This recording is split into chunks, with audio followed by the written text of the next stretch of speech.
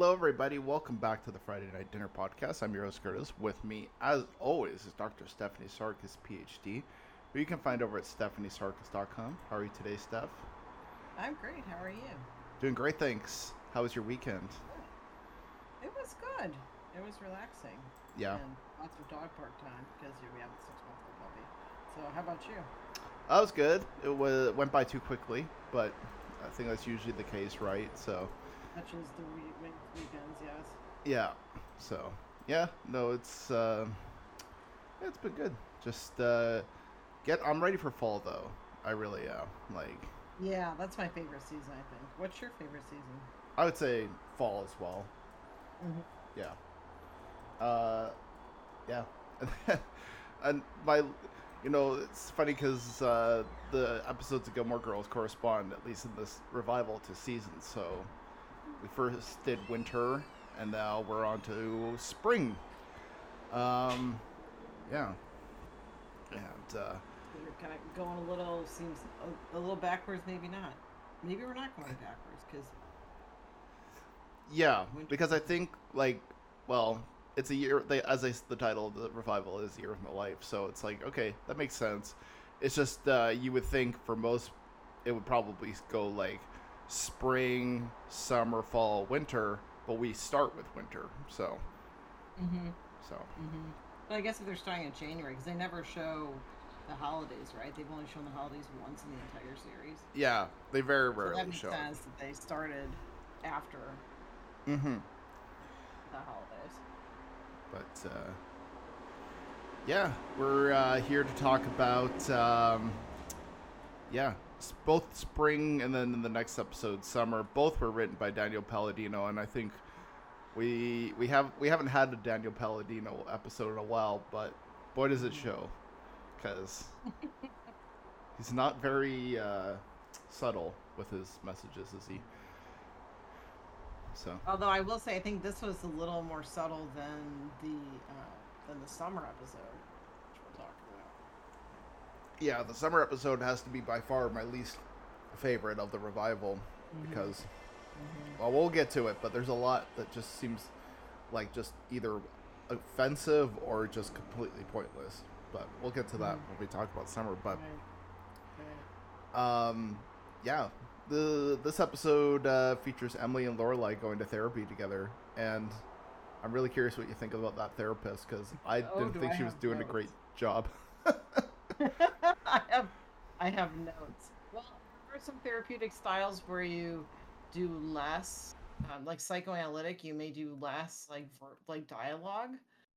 But there are some other things like the rules of, she said there are no limits in session. Yes, there are. So we'll talk about those. So, I'm always kind of like I always get my hackles up a little bit when they show therapy on in movies and on shows. But we'll Mm, talk a little bit about the differences between what she said and what the actual way that therapy is done is. hmm So, yeah. We did get to see a little bit of Mrs. Kim. We even see the first ever appearance of Mr. Kim as well. who just Which waves, which is appropriate, right? it just felt weird too, because it was like, I don't feel like when they were writing this episode, they were probably like, nobody's ever seen Mr. Kim, and then they were probably like, oh, I just throw in a scene where they're like, oh, there's Mr. Kim, and there's He's flash waving. yeah, there was nothing substantial with him. It just felt like he was there to be like, yes, there is a Mr. Kim, in case you were Like that really box curious. up. Right. Yeah, Uh-huh. that felt a little like forced in there, but Right. um, yeah, we find out a little more about Logan because we saw that he was hooking up with Rory, and now we find out that he's engaged to a French heiress named Odette, but they don't live together. So Yeah. once again, just kind of making things a little more complicated. But the thing is I feel a little like we got to see this with like the Dean storyline and all this other stuff, and then this one, like, they don't really give her many consequences for it. It's like, oh, you're cheating on your boyfriend Except Paul. she's Sorry. except to the emotional turmoil it causes her. Yeah. Like it just But she hasn't learned from Dean, right? no, So, like she's still cheating on somebody with somebody else, and like if anything in this case, like at the time when she was cheating on Dean, she wasn't with anybody else. But now she's also hurting Paul, who she hasn't broken up Right. with. So, Which yeah. Paul becomes the butt of many jokes, which, again, I don't think that's very fair. It felt weird because it felt like there should have been more gravitas to that, but It feels exploitative. A yeah. little bit of Paul. Yeah. Yeah. Like it's written off for jokes when it's like, no, you're cheating on him with Logan, who's cheating on his fiance. Yeah. We got a cameo by the real Paul Anka, which I thought was pretty clever and funny. There's a point where Luke in a dream sequence tells Lorelai that she has to take Paul Anka out, and then she goes down the stairs and there's the real Paul Anka, and there was a funny little bit where he was like, "I gotta go out" or "I gotta go pee" and all this other stuff. So, right, that was great. yeah. He showed up on this regular series once, I think, too. Yeah, he did too. Yeah, which is great. Then we find out that Richard left some money to Luke to expand and franchise the diner. So, which Luke doesn't really seem like the type to want to franchise his diner, but did they talk about this at some point in the regular season? I feel like they did touch on it. I think there was. I can't remember the discussion.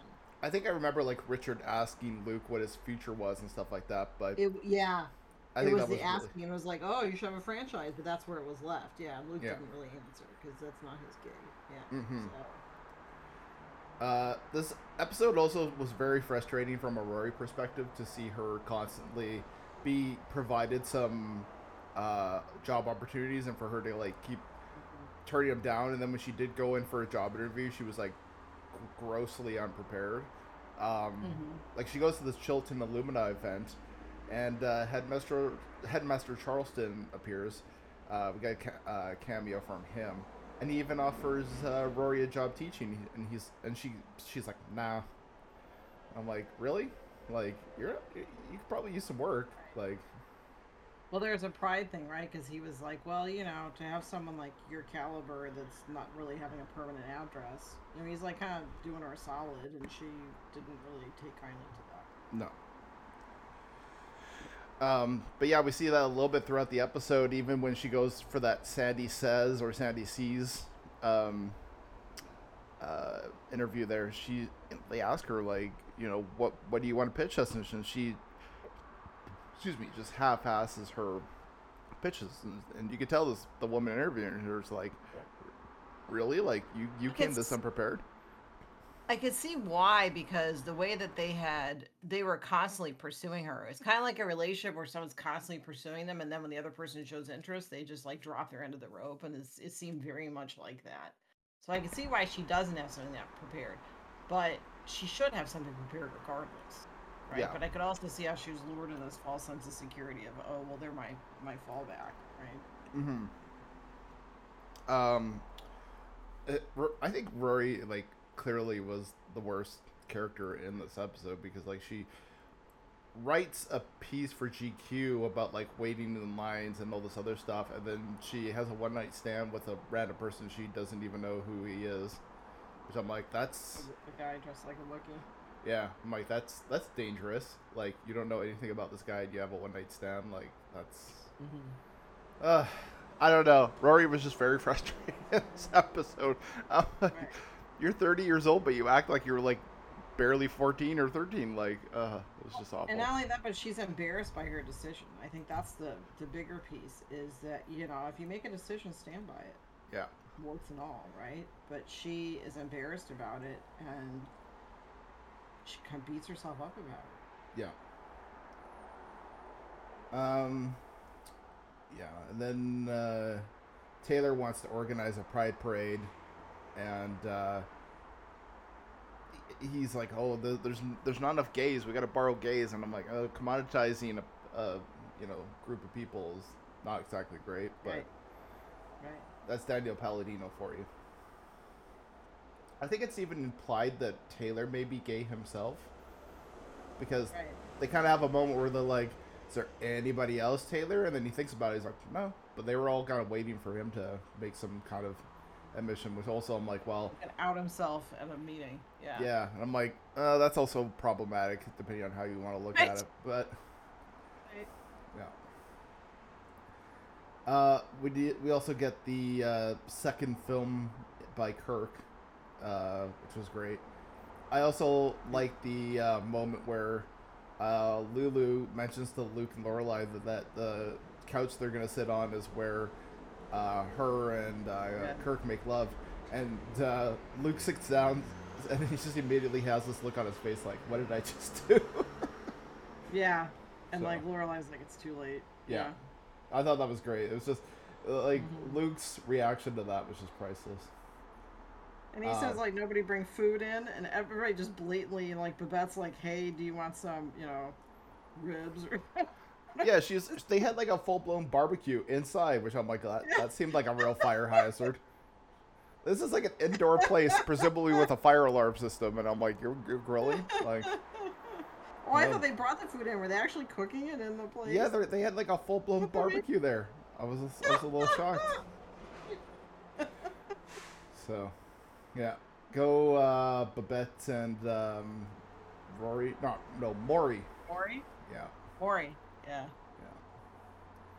And then we have the episode with her going to Sandy Says, and not only is she like grossly unprepared, but then when the woman calls her to tell her she didn't get the job, she gets very like belligerent with this woman, and I'm like, I get it, like maybe that woman was a little passive aggressive, but still, like, it's on very freaking unprepared, and then for attacking her even further. So.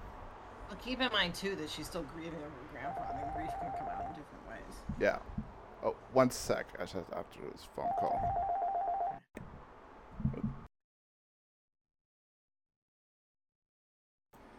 All right, we're back after a phone disruption. Yeah. Let's move on to best performance, least favorite and least favorite performance. Who's your favorite performance in this episode? Emily and Lorelai. I thought the back and forth during the therapy session was really good. Mm-hmm. And then worst, I would say Luke. I don't know. I didn't totally buy it. What about you? Favorite? I'm gonna probably say Emily. I think Emily is one of the few characters that has one of the more interesting plots in this new season, or in this new series. I do particularly like because like she is grieving and they give her a lot to work with, and it's also like what does her life look like now, and you're starting to see that a little bit, and she grieves and she's, I don't know, her character arc is the most interesting, and obviously the actress Kelly Bishop is so great, but yeah, there's a lot more to what's going on with her, and I think we get some more of that in the next 2 episodes as well, but yeah, Emily's by far the major standout in this 4 episodes that we get. And then least favorite, I say Rory. I get what they're going for on a certain level. I read an interview that Amy Sherman Palladino gave, and she basically was saying how kids nowadays don't just go out and go work. They are coddled, and then they just kind of go out into the workforce expecting that they're going to get like a high-end job, but then they don't. She used the word coddled? Wow. Sorry? She used the word coddled? I'm paraphrasing. I don't think she used that actual word, but it was something along those lines. Yeah. Huh.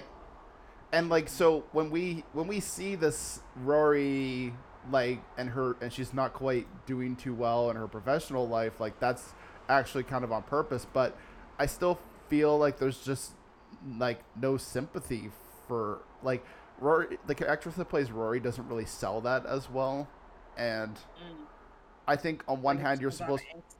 Sorry. Go ahead. I think it just comes off like angsty. Yeah, like I feel like you're supposed to really care for Rory, but you don't. Like, I don't know. I never really at any point was like, oh, I feel bad for Rory.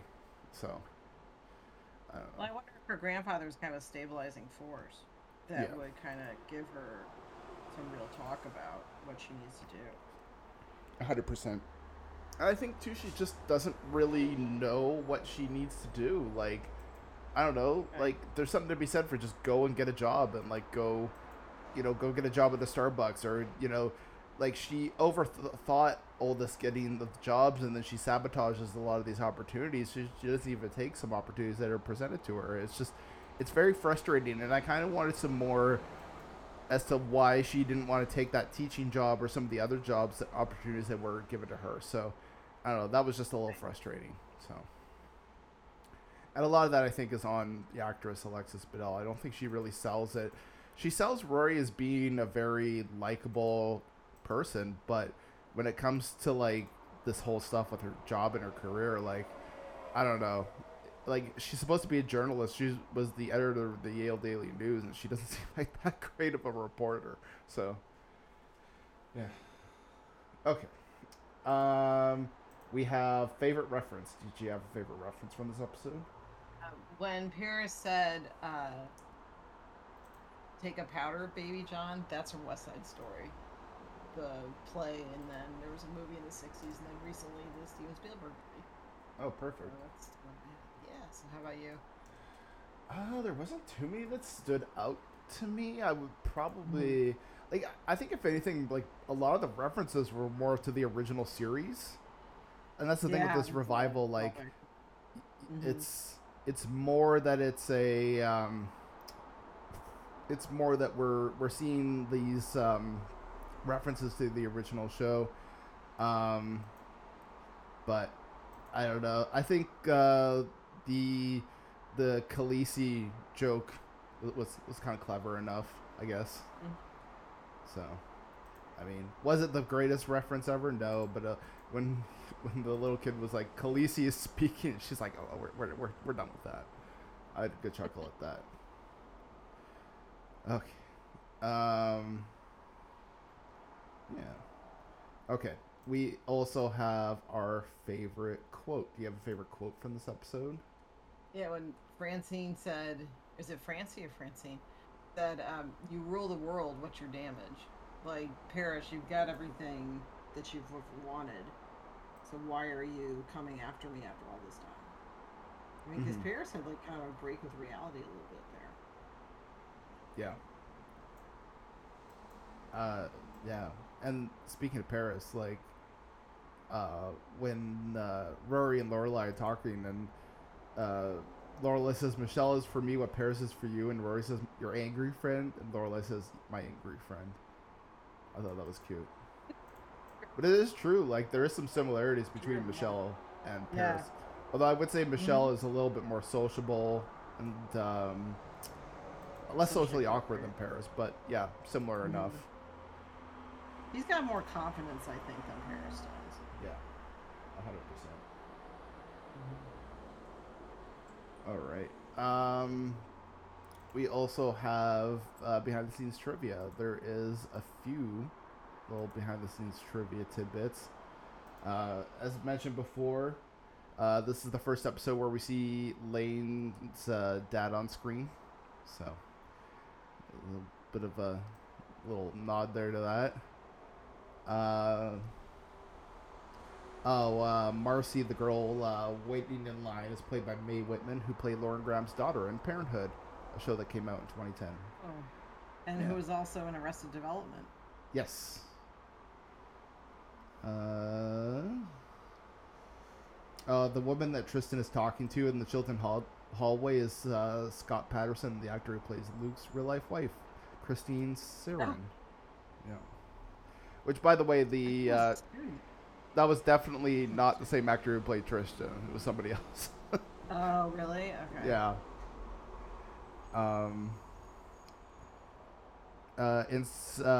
Taylor mentions that a movie's being filmed in Woodridge with Jessica Chastain and Matthew McConaughey.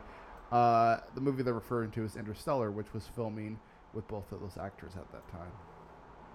Oh, really? Yeah. Was part of it filmed in Connecticut? Yeah, I guess so. Oh, yeah. Really? Yeah. Huh. A little bit of trivia. The town they keep referring to was Woodbury. It's actually Woodbridge. Oh, okay. Woodbridge is the name of the town in the original series, so I'm not sure what happened there. Mm-hmm. They're always talking about Woodbridge. Now it's Woodbury. Yeah. Yeah, oh yeah, and then Chad Michael Murray could not reprise his role due to a scheduling conflict, so they used one of his body doubles from the show instead. So, and I every mean, it show, looked a lot like him. yeah, Mm-hmm. in every show they have body doubles, so people that look like the actors for like back behind the scene, behind the headshots or like side shots where you don't really get a good look at the person's face. So, I guess Setting they up just lighting. went with Mm-hmm. that. So. Mm-hmm. Yeah. Any mental health observations from this episode? Yeah, so we have another look in this whole series of therapy. So the therapist says to them, there's no limits in sessions, or you can yell, shout. One of my rules in therapy, I know that some of my colleagues have this rule too, is that yelling needs to stop. So what I tell people is you can yell at home. You don't need to yell in front of me, right? So we both Mm-hmm. understand. I think sometimes when people yell in session, yes, sometimes it's expressing something that hasn't been expressed before, but also I have to think of my own mental health, and that yelling in session in a closed room, or now I do just all telehealth, it really doesn't solve things because I look at what the process is, not what the content is of the yelling. So whatever you're yelling about, I look more at how does this interaction go. Like both people are frustrated. They don't talk about their frustrations. It builds, it builds, it builds, and it explodes. And so I'll tell people up front that if there's yelling, then I put the kibosh on that. And also yelling at me, we use that as tell me a little bit about what you're feeling like right now. Because I Mm. have had people yell at me about stuff, and it's not about me. It's about what they're going through. You know, we kind of break it down. But there's some other limits too, like you can't pick up and throw something in session. I mean, it sounds like this therapist was basically saying there's no limits on stuff. What that can apply to though is that you can talk about whatever you want in your therapy session, Mm. and I may contribute to that and ask tell me a little bit more about what's going on. Or we also talk about how did it feel disclosing that to someone, right? Because that's the difference between therapy and friendship. And I got this from Irvin Yalom, who's YALOM, has written some great books on therapy. And he talked about it's the here and now. Like I'll say, how did that feel when you talked about that, or Mm-hmm. how did it feel when you were arriving a little bit late and you were apologizing, that kind of thing. And that can really help the whole therapeutic relationship. So there are limits. Also, you can see some really great guilting and shaming by Emily. And again, narcissist. There are several times where I would have stepped in, and I think that there were times where, and it depends on your therapeutic style, but I definitely would have stepped in on some of the times where Emily was really poking at Lorelai, and Mm-hmm. would have stopped and may have said, "Tell me a little bit more about how often does this interaction happen," or something along those lines. Because I would Right. really like to know again the process, not the content, but the process. And also, uh, when Emily was trying to talk to Luke alone, I feel like, it's usually not a good idea to follow narcissist instructions to split you up from someone, especially a partner. So I would say, either we go together or nothing. That being said, an attorney probably would have handled the estate, so Emily would not have been in that position anyway. Uh, but you really don't want to be alone with a narcissist because what they might do is try to triangulate you or pitch you against the other person. Yeah. Let's just think about that. So that's my psych piece for this Perfect. episode. Cool. Well, Steph is over at stephaniesarkis.com where you can grab her new book, Healing from Toxic Relationships. There's links to buy on the website there. And I'm over at 3angrynerds.com where almost every other day we've got new content going up. And with that said, we'll see you all next time. Bye for now.